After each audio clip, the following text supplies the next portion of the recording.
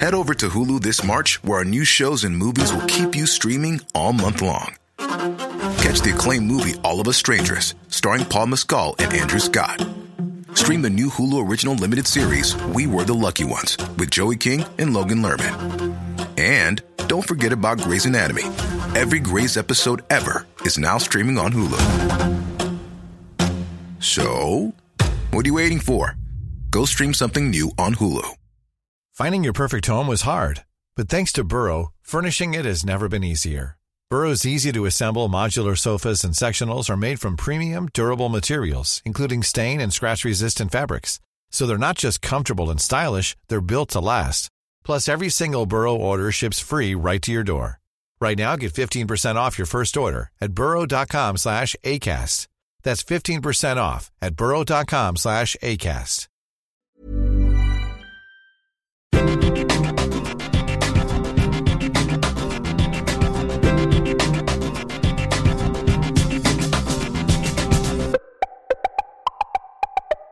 Welcome to the last episode of Season 5, Series 5. We still haven't decided whether they're seasons or series of Why Would You Tell Me That with me, Dave Moore, him, Neil Delamere. Thank you so much for joining us. We are proudly part of the Acast Creator Network, and you can get us on the social medias. We are at Why Would You Tell Me That on Instagram. He's at Neil Delamere Comedy, and I am at Dave Today FM. And we've reached the end, Neil. Yes, we have reached the end. However, we're going to go out with a bang, Dave. Okay. I know you like your food. I know you like certain genres of food.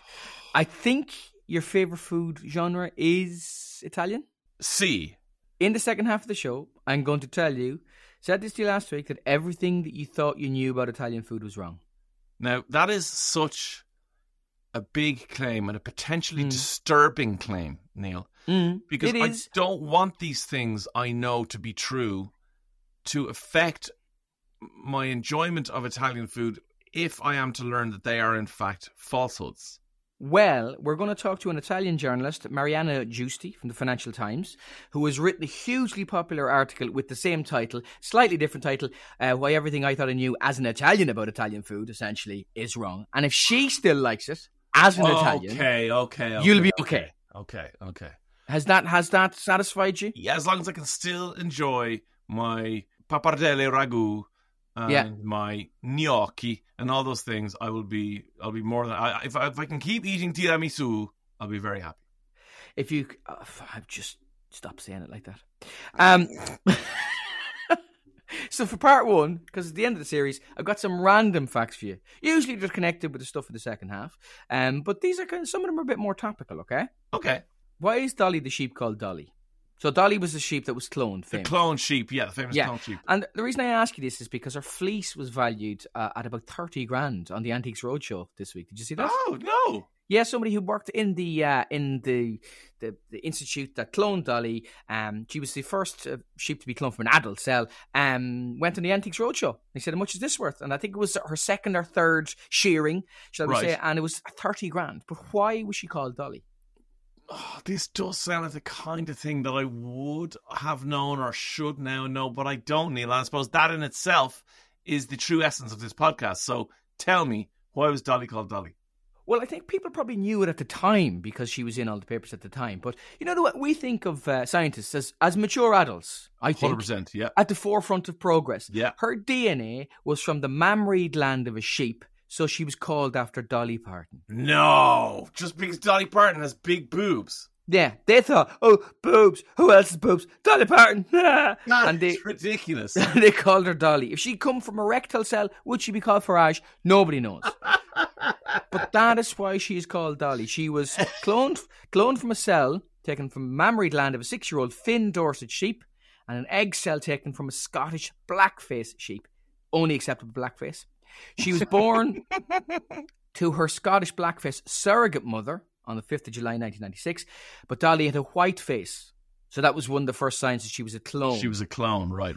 She was genetically related to her surrogate mother. She would have had a black face. Gotcha. Right, yeah, so that just is a topical one.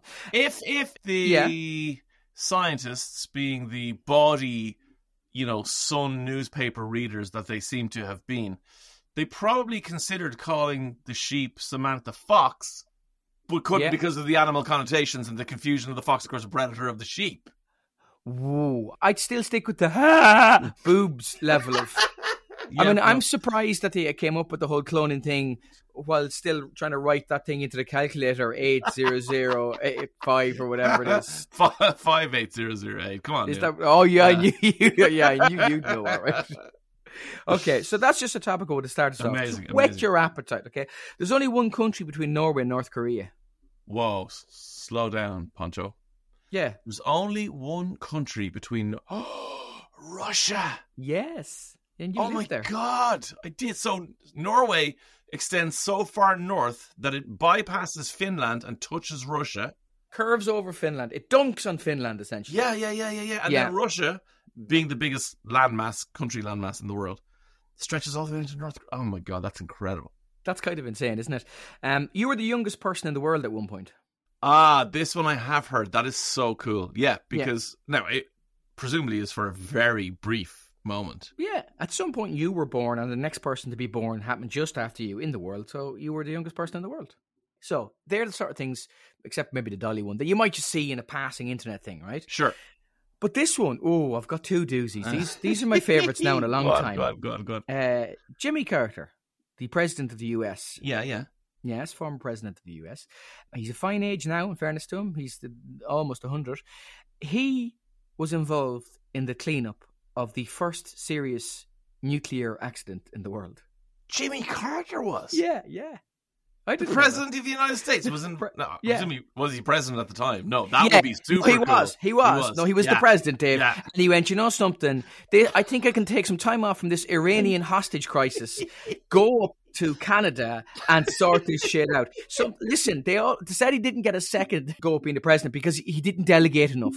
And you have to agree that him getting involved in the cleanup of a reactor accident would suggest, I mean, he really micromanaged Dave. Okay. I realise how stupid a question this was. I realise.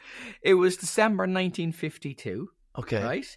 And it was in rural Ontario, and it had the first serious reactor accident in the world. It partially melted down. It's in this place called Chalk River Nuclear Laboratories, about 200 kilometres north of Ottawa. And he was 28. What job did he have that would have seen him go to the scene of a nuclear meltdown? He was the body double for the Incredible Hulk. You'd easily know it's the last episode. Have we gotten D-Mob happy? He was Black Spider-Man. You know when Spider-Man becomes evil? Venom. That's who he was. Right. No, so he was in the US Navy. Okay. And he was a lieutenant, or a lieutenant, obviously it was the US Navy. And he disassembled or helped disassemble the reactor under pretty intense radiation. Like they were all in the Intel ads, but without the happy music. They're all in the quite protective equipment. And they did 90-second shifts to reduce radiation exposure. I was going to say, like 1952. I mean, I don't know what the understanding of radiation exposure would have been. Obviously would have been high enough. They were already working 90-second shifts and all that, but like to think that he has now lived to be 100 and certainly doesn't show any signs of overexposure to radiation, this is phenomenal. Yeah, he actually said it in his autobiography. He said there were no apparent after effects from this exposure, just a lot of doubtful jokes amongst ourselves about death versus sterility. Right, okay. But maybe his long life could be attributed to some kind of exposure to radiation that mutated cells in a way we don't understand. And that is why you're not a doctor and shouldn't be let near a hospital in any way, shape or form. We established last week you eat grass. Put this on the list of stuff that Dave does to endanger himself and others. But it's quite interesting why, if you think about this is in Canada, right? And he was one of 150 US military personnel. Yeah, why did the Canadian military not look after it? Who worked? Well, there was a cleanup. 150 US military personnel, 860 facility staff, and 170 Canadian military personnel, and 20 construction contractors. Well, so it happened in December 12th, 1952. There's a series of failures. There was a brief surge. It melted some of the reactor's fuel rods, and it maxed out about 3 times the facility's power. Okay, so nobody was seriously injured, nobody was killed, and they monitored the contamination, and then it led to people, thinking, okay, we got to change the procedures that we have for this. But this was the NRX reactor. It was primarily used to probe the nuclear properties of matter and help advance reactor technology, right? Okay. With the idea of at some point we're going to generate electricity from this. Yeah. In the early days of cancer radiation therapy, it provided the world's only ready source of radioactive isotope cobalt-60, which they first used in Canada in 1951 to bombard tumours. Wow. But less public, and this is possibly why the US got involved, was the use of the reactor by the Navy in America to test the uranium oxide fuel. Oh, okay. And it was developing for the first nuke-powered subs. Right, okay. So that's got to be kept secret. That's got to be kept secret. So off he went, put himself in harm's way, and then many years later, 1976, 1977, becomes the president of the United States. I wonder, did he use that in any of his campaigns? You know, kind of like, look, you know, because I mean, Americans, they tend to use that kind of bravery. You know, I've got this medal and I fought in this war, and I did. You know, I wonder, did he ever walk up to a campaign somewhere and go, "I'm the guy who jumped into the nuclear facility." Okay, radioactive man. He then have a second head on his shoulder, just going, "I vote for Jimmy Carter." I always got the impression he was of that generation that was a bit more modest. Right. Wasn't he a Georgian peanut farmer, I think? That was his job. These are things I did not know. That, in fact, it alone is amazing. Yeah, he was a bit more kind of, dare I say, honourable, or that's how he comes across anyway, before it all descended into that sort of using your record. But maybe he did make use of it. I don't know, actually, on that fact. And, of course, got to throw into this conversation that peanuts are, in fact, not true nuts. They are legumes. Oh, yeah. Are they? Yeah. I didn't know that. You allergic to peanuts? No, but I do hate them in chocolate. Do you like them in other things? Yeah, I like them plain. I will eat peanut cillars till the Daves come Daves home. come home. Reference to last week's podcast. Yeah. But if you... And then, sorry, so I would eat a handful of peanuts and then eat a Mars bar. But if you gave me a Snickers, I would punch you in the face. Like, this is... I'm being honest. I hate nuts in chocolate. What? That's odd. Do you not like Nutella? No, hate it. Ferrero Rocher? No, gick. To the top of a cornetto. Well, if I buy a cornetto or get given a cornetto, I have to give the top to my missus. Right. She's to eat the nuts bit, and then I can eat the rest. Do you eat the bottom of it with the ice cream at the bottom? Yes. Okay.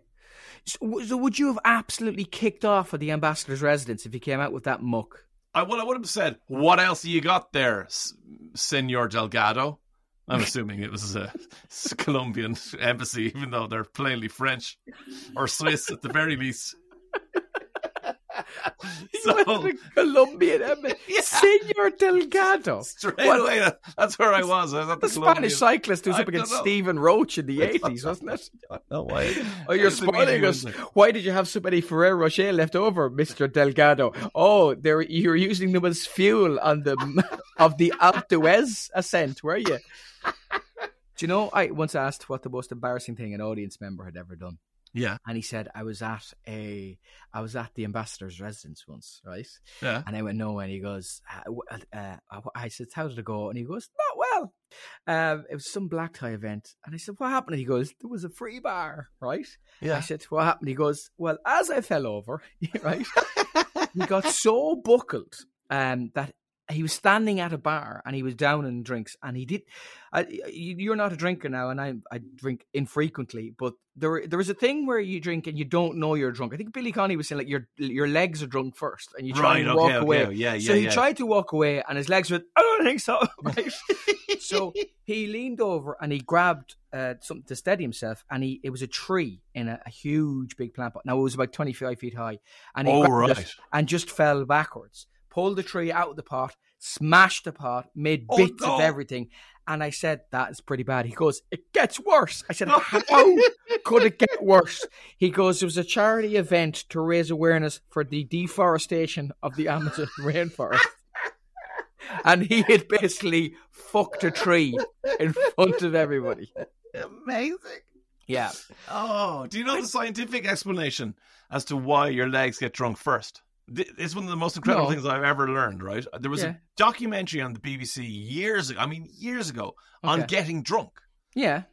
And apparently, it's a long time since I saw it, but I remember it, so I'm assuming it's right, but check my facts and see. As you're getting drunk, Yeah. the cerebellum is at the base of your brain, and that's what controls your movement. Right.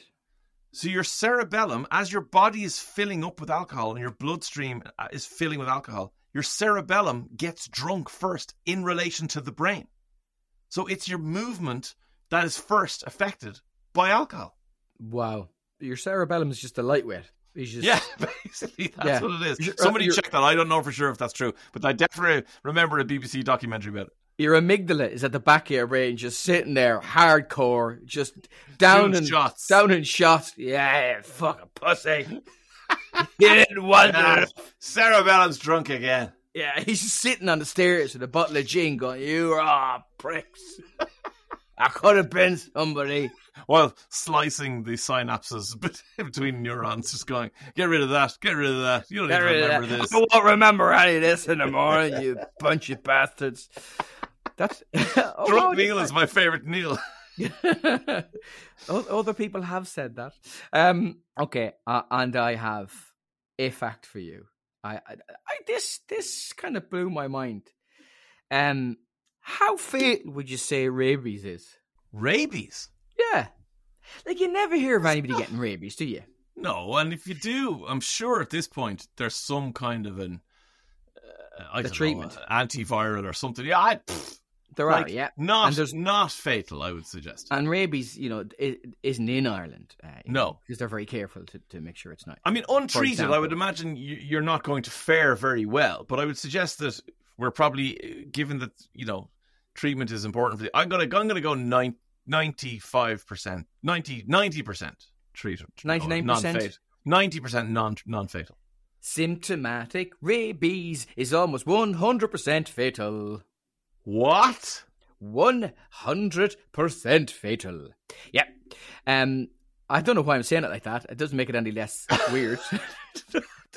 How can it be? Okay, well, if you get the symptoms, so say you get bitten by something, right? Yeah. Say you get bitten by a bat, and there's been examples of this. Get bitten by a bat, for example. Oh, nothing bad can happen from anyone getting bitten by a bat or biting a bat. None that we've categorically proven that's absolutely fine. That's fine. That's absolutely fine. Yeah. If you get bitten by a bat and the bat has rabies and you don't get treated before you get symptoms, so symptoms can develop afterwards. So is it too late?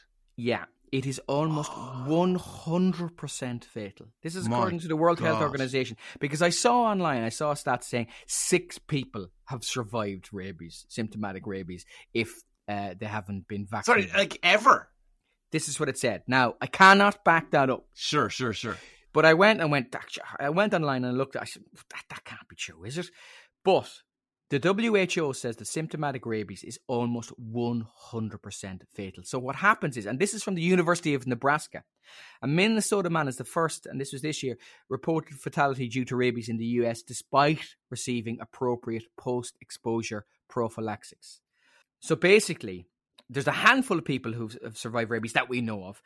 If you get bitten, before you get the symptoms, go and you get treated. And you get, it's PEP, basically, that's what it's called. It's a treatment that consists of a series of vaccinations and human rabies immunoglobulin injection. Right. At that point, you're much more likely, you'll be fine then at that stage. Okay.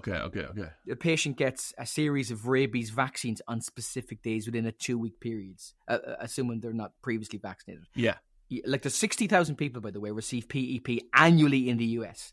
In the US? Yeah. So they receive PEP. So if they get bitten by something, maybe the thing gets tested. May or may not have rabies. Gotcha. Yeah. Maybe the thing doesn't get tested, but they go and they get PEP. Yeah. Right. Yeah.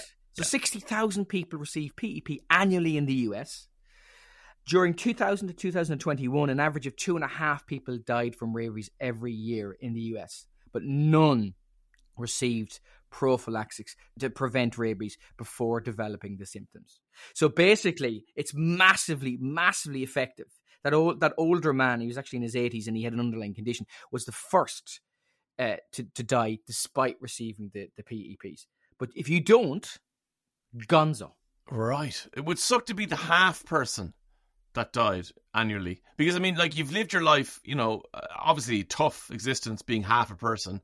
Do we know, are they half divided down the middle, or like, left to right side, or is it from the waist down? Or I think the half person is Blackburn Rovers jersey. They were sliced entirely in the middle. Lengthwise, yeah. Lengthwise, yeah. That's how they were done. Right, cheapers. Yeah, by a tube door in the underground in London. And because it was London, everybody just ignored it. Ignored it and just went on with their days. As long as the doors closed. Fell to the platform, but the other person, the other half, was inside. Yeah. And obviously the sterile conditions of the tube. Of the underground tube, yeah. And the good thing is, it was their dominant, they were right-handed, and that was the bit that was in the tube. Yeah. I mean, movement is difficult, hopping and balancing with one arm and hopping. But look, whatever it takes. But then having then to contract rabies and even post PEP to pass away. I mean, this is tough. It's very sad. You would have thought that your life's lot of bad luck would be injected into your karma by being severed in two by a tube door. But no, God had more in store for you. Do you know, sometimes I ask the guests when the podcast goes out, they say to me, when is the podcast coming out? And I go, your podcast is out next week. And sometimes I say to them, just listen to your part. Yeah, just flick through part one. Flick through part one. I think this might be one of those times. I'd go 25 minutes in and just go from there. But where the music plays after the ads. Yeah. If you hear the word rabies, fast forward a little bit. Fast forward a little bit. Maybe don't listen to that part. But all of those things are true, which I did not know. Absolutely incredible. Stick with us in the second half, because we're going to talk to Mariana Giusti, who has written one of the articles that I've read this year that just jumped out at me, and explains that everything we thought we knew, and even that she thought she knew as an Italian about Italian food, is wrong. But it's fine. We can still eat it. Head over to Hulu this March, where our new shows and movies will keep you streaming all month long. Catch the award-winning movie Poor Things, starring Emma Stone, Mark Ruffalo, and Willem Dafoe. Check out the new documentary, Freaknik, The Wildest Party Never Told, about the iconic Atlanta Street Party. And don't miss FX's Shogun, a reimagining of the epic tale, starring Anna Sawai. So, what are you waiting for? Go stream something new on Hulu. Cool fact, a crocodile can't stick out its tongue. Also, you can get health insurance for a month or just under a year in some states. United Healthcare short-term insurance plans, underwritten by Golden Rule Insurance Company, offer flexible, budget-friendly coverage for you. Learn more at uh1.com. Say hello to a new era of mental health care. Cerebral is here to help you achieve your mental wellness goals with professional therapy and medication management support. 100% online. You'll experience the all-new Cerebral Way, an innovative approach to mental wellness designed around you. You'll get a personalized treatment plan from a therapist, prescriber, or both in a safe and judgment-free space. Your Cerebral therapist or prescriber will outline a customized plan with clear milestones along the way, so you can get to feeling your best. With Cerebral, you're not alone in your mental health journey. We're here to empower you to live a fulfilling life.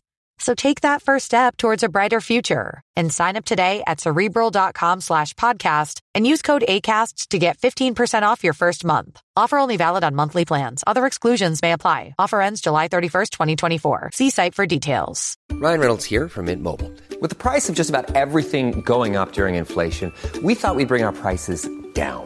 So to help us, we brought in a reverse auctioneer, which is apparently a thing.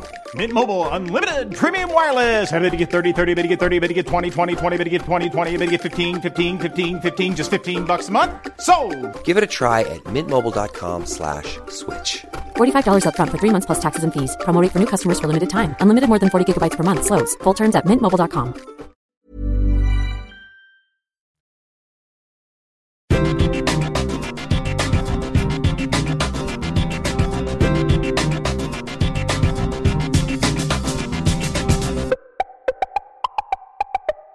Welcome to part 2 of Why Would You Tell Me That? I am delighted to be joined by a journalist who wrote a brilliant article in the Financial Times titled Everything I, an Italian, thought I knew about Italian food is wrong. And it's going to destroy all of Dave Moore's dreams and hopes because Italian food is his favourite food. Am I right, Dave? Oh, Mary, why are you going to ruin my day? Well, yes, Mary Giusti is going to ruin your day. Thanks for joining us, Mary. Thank you so much, Neil. Thanks, Dave. Thank you for having me. Benvenuto. Grazie. Oh, look, he's already started. Now, will he be as friendly by the end of this? So, I suppose, broadly speaking, Mary, like there's certain rules, and I use rules in inverted commas around Italian food and drink. Like, you know, cappuccino, you can't have a cappuccino after 11 o'clock or midday, I think. And tagliatelle has to have a width of 7 millimeters. And these have kind of been passed down by the elders from some bygone age, is the suggestion. But that might not necessarily be true. And a man called Alberto Grandi has been making some bold claims about this. So can you give us a little background on Alberto? Absolutely. So Alberto is a professor of economics, actually, at the University of Parma. And he decided to specialize in the history of food economy and agriculture. And that was his way into this type of research. A few years ago, he wrote a book which didn't sell very much at first. It was called Di Origine Inventata. That's a play on word on the Italian expression Di Origine Protetta, DOP, which stands for a protected designation of origin. So to give you an example, that would be a products like champagne or Parmigiano Reggiano. I see it on Italian cheeses sometimes. You see DOP.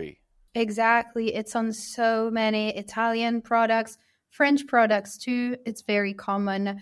And it obviously has legal implications because if it's a designation that implies that it's obviously linked to the retail price, but it also means that if you, Dave, are making some cheese in your house, you can use that designation if it's outside the region that enjoys rights. Okay, Tracy, destroy the cheese. Destroy it now. You just see cattle being moved out in the background of Dave's shot. And he wrote this book and then did a kind of spin-off podcast, which has gotten well over 1 million downloads. But he's been essentially calling out the mistruths about the origins of Italian foods. Yeah, he has. His podcast didn't start off, I don't think it was that popular at the beginning until it was noticed by a famous Italian political commentator called Alberto Costa, who also has a daily podcast, which is about politics. But I think he gave a shout out to Alberto's podcast one day, and that increased its popularity. And I like to think that after our viral article, Alberto's work became even more popular. But it's also hugely controversial. He has a lot of enemies. Something that I mentioned in the article is how the Italian ambassador to Turkey was furious at him for slamming Italy's over 1,000 protected designations at a big international commerce conference. And Alberto told me, I didn't insult them. He said something like, I just said they're excessive. But in truth, I know that what he meant was they're a load of rubbish. Right. To give you an example. Yeah, let's ruin Dave's life. Okay. Because I'm just interested as to what rugs are you going to pull out from under my culinary feet? Something that is very easy to understand, a variety of red prawn, gambero rosso, that is very popular in higher end culinary circles in Italy, is il gambero rosso di Mazara del Vallo, which is from a specific area, which was later found to be genetically identical to every other single red prawn across the Mediterranean, but it has a higher price tag. And that's just commercial fraud in a way too. Although maybe I shouldn't have said that. I don't want to be sued for defamation. But I'm going to say the fact, which is that it is genetically identical to all its other cousins across the Mediterranean Sea. Well, Dave Moore is, unlike most humans, he's actually 70% tiramisu. It's not water. Oh, no, don't do anything to tiramisu. Not tiramisu. Oh, tiramisu. Yes. No. Off you go. What is it, Mary? Barry, ruin his tiramisu days. So the deal with tiramisu, it's actually not that bad. I can tell you, for starters, it's 100% Italian. Okay. That hasn't been challenged ever. And something that Alberto is very adamant about is how his work doesn't question the quality or deliciousness of the food. Okay. It just questions the origin stories and the historical accuracy of the legends that are exploited basically by marketing around them.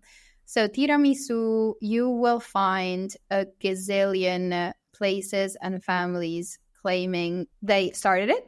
But Alberto says something very simple, which is that the cheese mascarpone that is used in the original recipe could only be found before the so-called cold chain, so a post-industrial, post-war event. It could only be found in the Milan area. Okay. And that on top of that, the actual original ingredients are all stuff that you can only really find in the supermarket. They're all industrial products. So there's no kind of romantic, No. centuries old recipe of combining coffee and nonna in those some little tiny biscuits. little Mezzogiorno cottage. No. Mascarpone was rarely found outside Milan before the 1960s, and the coffee-infused biscuits that divide the layers are Pavazzini, a supermarket snack, Dave, launched in 1948. Oh my Right now. God. But it could still have been a really cool nonna with great taste. Just only a little while ago, not in Well. 1712 or something. 100%. And I don't know why that matters, because ultimately, if the dessert was invented 2 weeks ago and it's delicious, who cares? But I guess there is a kind of perception as a consumer of Italian food, as we all are. But as consumers, we kind of feel like, this is a... If you've been sold the story. Well, yeah, I mean, maybe you're not being told a story when you go and order a tiramisu in a restaurant in Ireland. I don't know. But certainly the impression of all Italian food to me is that it's ancient and that the pizza margherita was invented for the Queen of Italy, in the 1500s or whatever. Maybe that's true. I don't know. But I suppose it's a different question than the DO piece if it's not true. Oh, go, Mary. Go on, do another one. No, but what I was going to say is when you said that your perception of Italian food is that it's millennia old, that is a testament to the marketing genius that is beyond the narrative around Italian food, which is not less laudable than had it been true. Yeah. Because it is outstanding, the legends they've been able to create. So according to Alberto's research, pizza in general belongs to the wider family of disc-shaped flatbreads, I suppose. Flatbreads, exactly. Yeah. They were really pervasive across the Mediterranean for centuries, and it belongs to the same family as pita, piada, pizza. In fact, if you go to Naples today, which is the place where it was originally created in Italy as a street food eaten by among the poorest strata of society, it will still be served to you portafoglio. So it's folded. Wallet style folded, which is the same way you would serve crepe, pita in some cases. And before migrants started to return to Italy from the United States, people that had originally emigrated from America, it used to be topped not with tomato sauce, but with raw tomato, which is what you would see in a pita normally. Yeah. So it was something much more casual and informal. And even the custom, the pizzeria, is something that's really started in New York when migrants from the Italian South that left Italy because they were really poor, they were literally starving, started making some money and knew this type of food and decided it to sort of elevate it and start serving it in restaurants. But pizzerias really weren't a thing in Italy yet, to the point that where American soldiers landed in Sicily as allies to liberate the country from the Nazis, some rode back to their families on the East Coast in America saying, guys, there aren't any pizzerias here. Like, what have you been telling me? Yeah. The argument's been going on in Manhattan for generations, which is which is the original Ray's Pizza. The original's on 7th. What are you talking about, man? It's on 2nd Avenue. It literally was the original. Yeah. They were right. Yeah. 1911 was the first one, and it was New York. Oh, come on. 1911. It's like an Americans getting here and going, Irish Americans going, why does no one say top of the morning to you? Because we never did. That was your invention. Honestly, I would in my head, and this is so ridiculous, have an image of a Roman in a toga with one of those like long-handled metal, and putting a pizza into an oven, fired oven, and taking it. I'm so wrong. 1911 in New York. You're there in Pompeii going, you've overcooked that one, lads, anyway. You've just described a scene out of Las Vegas as well, Dave. Yes, that's true. That's very true. Do you like carbonara, Dave? Yeah, one of my favorites. Guess what, Dave? No. Barry, you're up. So carbonara is probably the most emblematic of the examples of what Alberto calls invented tradition. It's a dish that if you ask anyone, especially from Rome, they will get extremely defensive and protective about it, and that they will claim that it dates back to 18th, 19th century miners. If you can you imagine somebody who works in a mine in the 19th century who can decide he will only have the cheek of the pork? Yeah. It makes no sense. And cream as well, yeah. Yes, and eggs.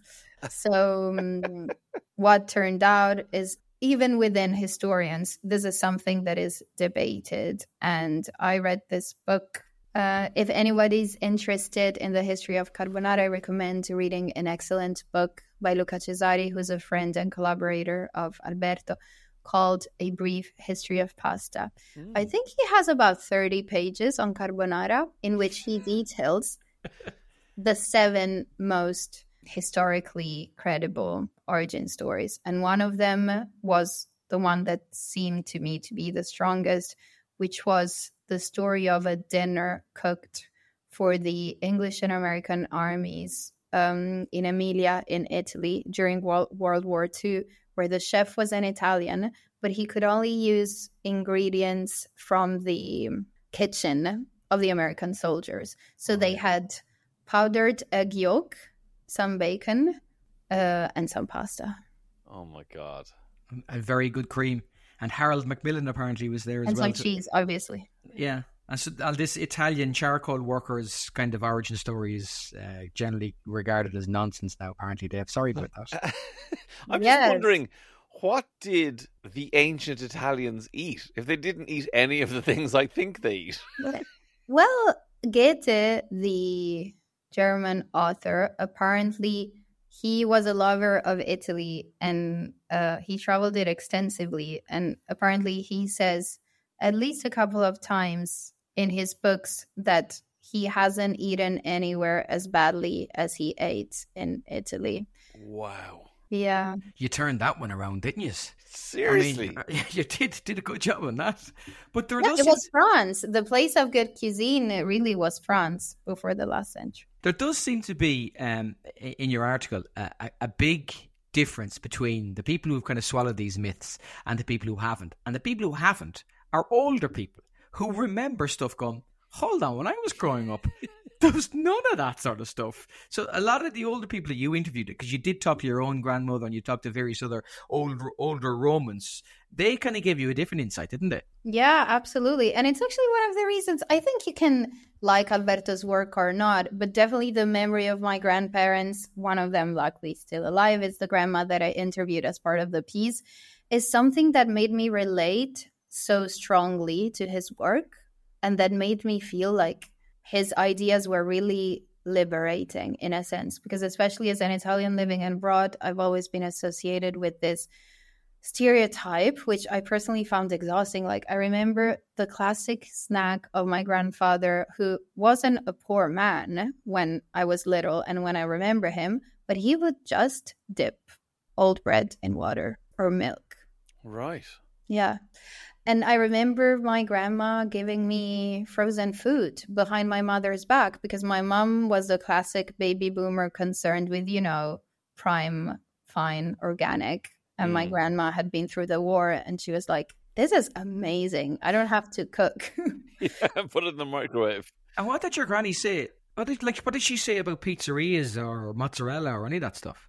Yeah, I hadn't, until I got the commission to write the piece, I hadn't realized quite the extent of how, in my opinion, right Alberto was. Because, for example, I remember her mentioning that she didn't grow up with pizza.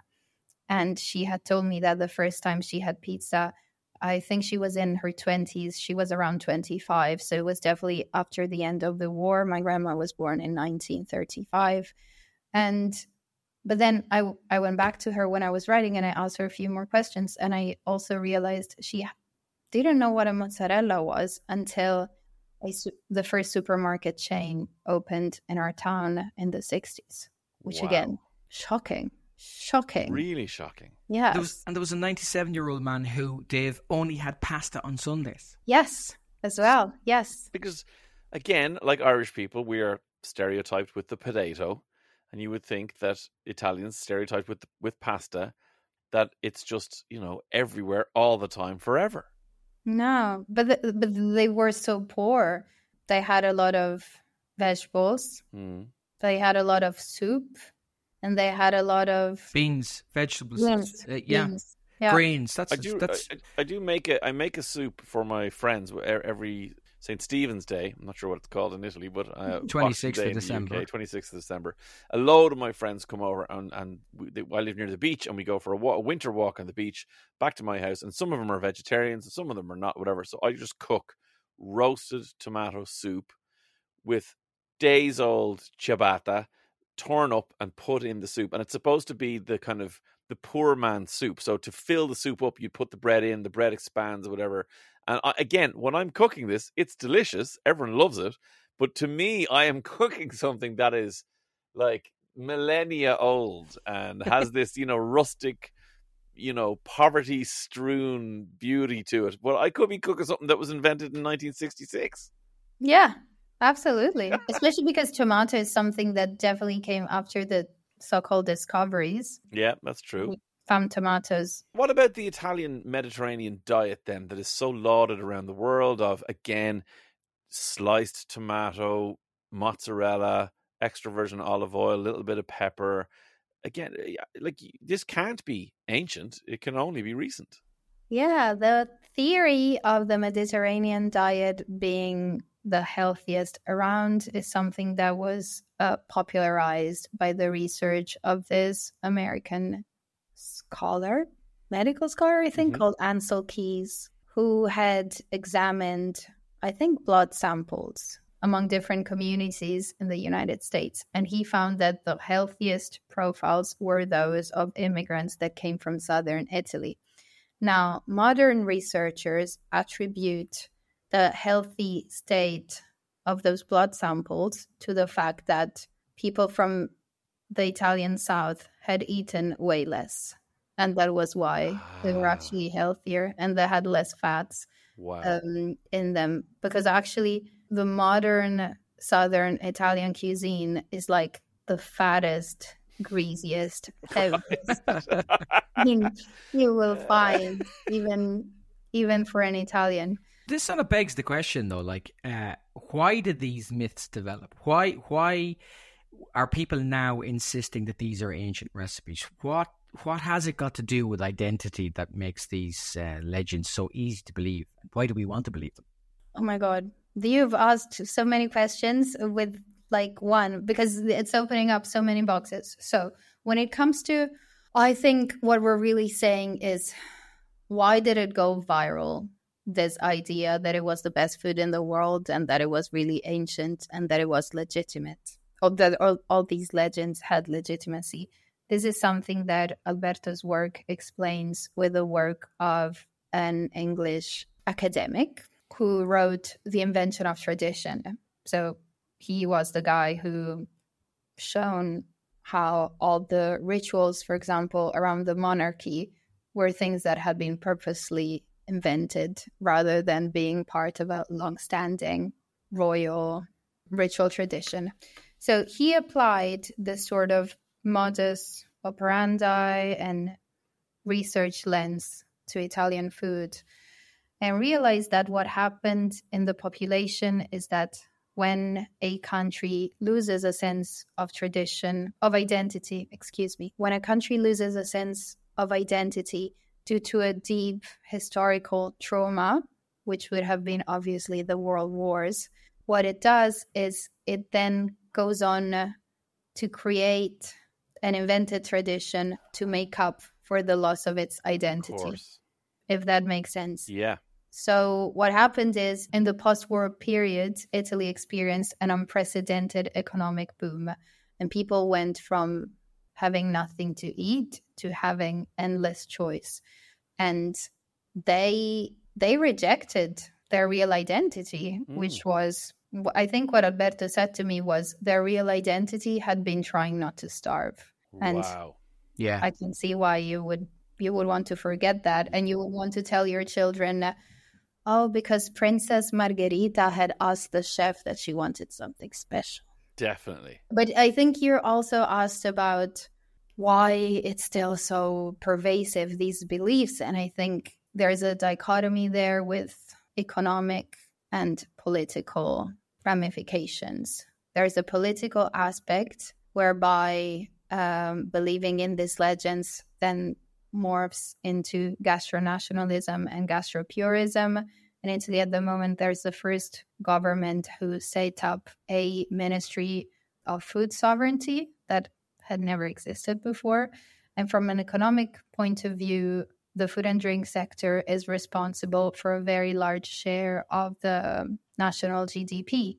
So it's obviously something that people want to protect. Yeah.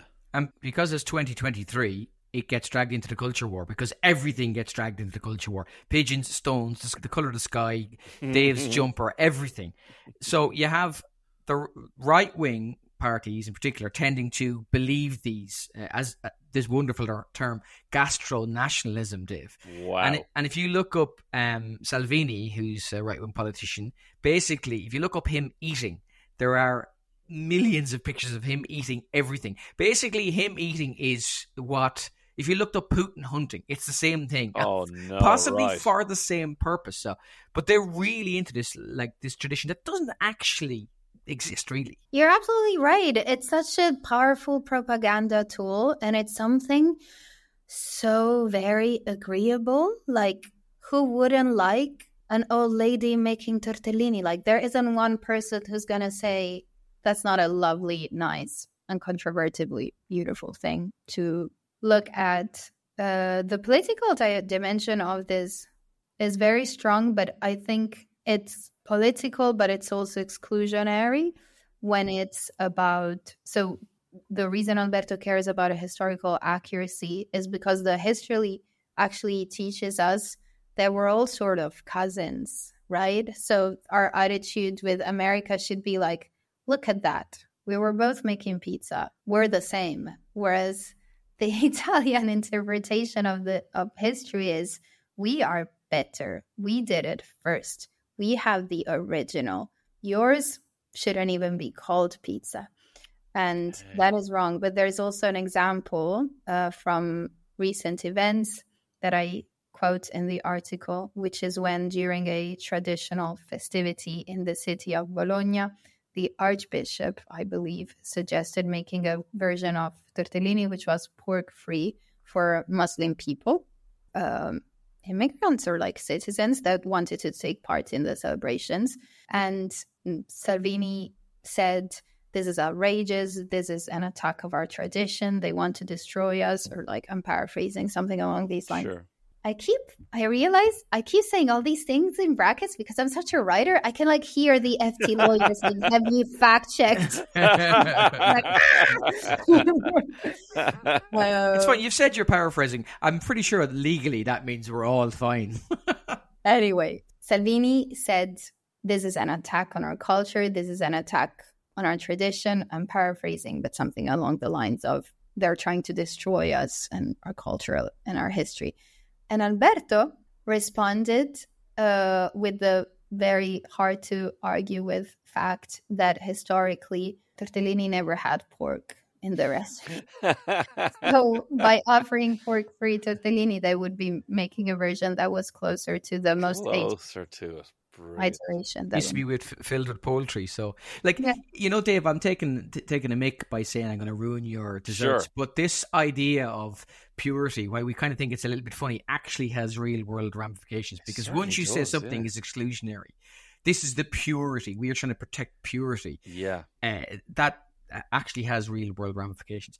There's a great kind of image at the start of this article where you meet Alberto Grandi, the man we're talking about here, in Parma, and it's like it's in this cafe, and he's worried, like, they hate me here, he says, and we've already heard about how the ambassador said stuff to him. But because you wrote an article and popularized his work even further, have you had any sort of blowback or anything? Yes. Really? Hardcore. So I had never been trolled before, and the experience of being trolled, it's pretty brutal. I wasn't expecting. I've always kind of like thought, who cares? They're strangers. But when you're looking at your phone every 5 minutes and you have dozens of notifications of people insulting you personally and looking up details about you and picking things out of your pictures, your articles, your byline, whatever. It's weird. It's a weird experience. It's unnerving, yeah. Yeah, it's hard not to be affected. And it was ironic because on the one hand, it was brilliant in the way that they were proving my point. Because I didn't get trolled by British people. I got trolled by Italian gastronationalists. Because when the piece first went viral, it did so in the Anglophone bubble on Twitter, and that was all praise. And then Salvini picked it up, the Italian press picked it up. What happened is that the release of my article, by total coincidence, coincided with Italy submitting its application for the national cuisine to receive intangible UNESCO heritage. Oh, no. Oh, wow. So that looks like you're absolutely taking the piss out of that suggestion. Wow. Yes, absolutely. So I can see why they would think that it was a conspiracy. But do they seriously think the FT have something like... No. What have the FT got to gain from this exact scenario? Do you remember when you wrote your book, Dave, Irish Dancing is a Load of Rubbish, and it debuted during Riverdance's interval dance in the Eurovision? It's a similar thing. So, Dave, I'm sorry, I've kind of ruined some of your favourite dishes, but they still taste great. No, if see, that's this is the thing. help. I don't think you have, okay? Okay. I think I still adore Italian food more than anything. I think, however, I will just think of it slightly differently. Not taste-wise, but I'll just I feel better informed is how I feel. Okay. And know that this happens in every single country. Like, the Irish pub. I mean, if we uncover the truth for every single Irish I pub... want to know. we can't tell you. Yeah, we'll let you into a little secret. We don't hang bicycles or typewriters off all our pub doors. And you know what? Irish people don't even drink. We've never had a pint in our life. Never. Okay, that's not true. That's not believable. Dave's drunk right now. Dave has to get drunk to do this podcast. He needs to numb himself to my witterings. Dave doesn't even know my full name. That's how little sure he cares I do, about Niall. this podcast. Mary, it's been an absolute pleasure busting some of the myths around Italian food, Brilliant. but also admiring the marketing genius that has gone with various recipes and various products down throughout the years. Thanks, Mary.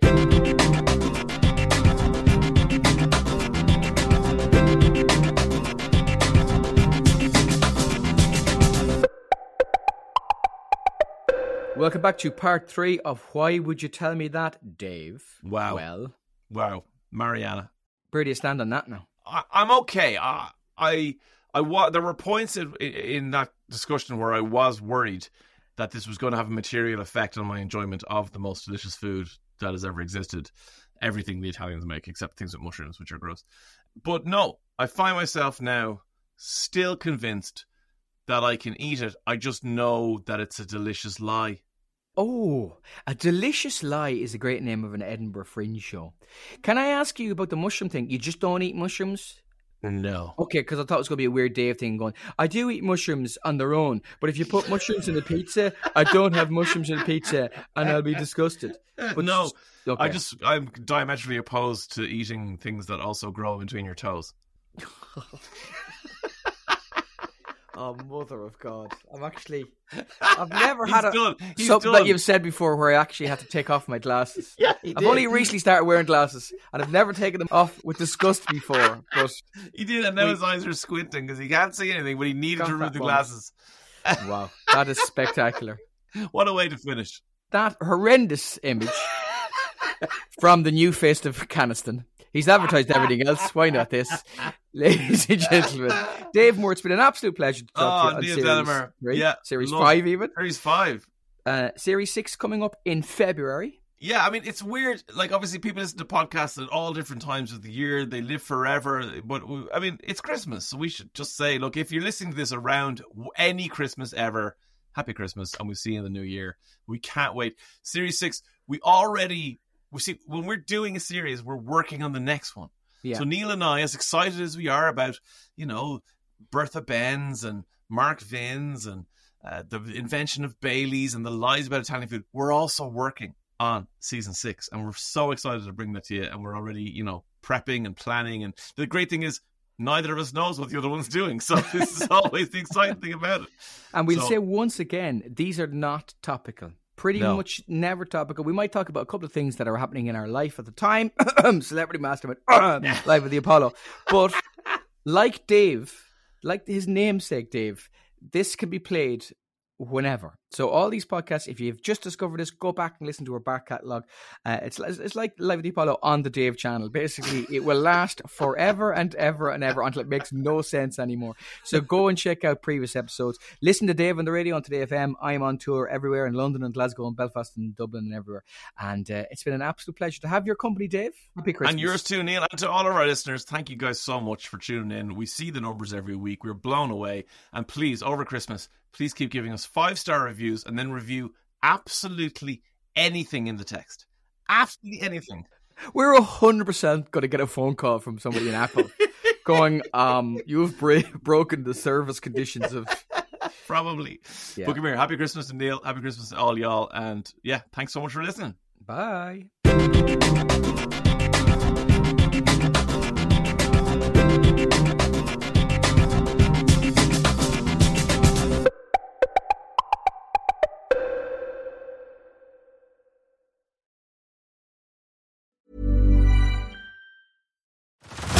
Head over to Hulu this March, where our new shows and movies will keep you streaming all month long. Catch the acclaimed movie All of Us Strangers, starring Paul Mescal and Andrew Scott.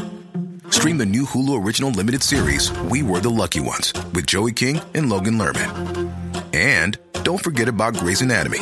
Every Grey's episode ever is now streaming on Hulu. So, what are you waiting for? Go stream something new on Hulu. In manufacturing, you need to automate intelligently to compete effectively. But not all automation solutions are created equally. AGVs and AMRs driven by Bluebotics Ant technology offer robust, accurate performance and native interoperability. Because your material handling can be smarter. Visit antdriven.com, that's ANTdriven.com, to learn more.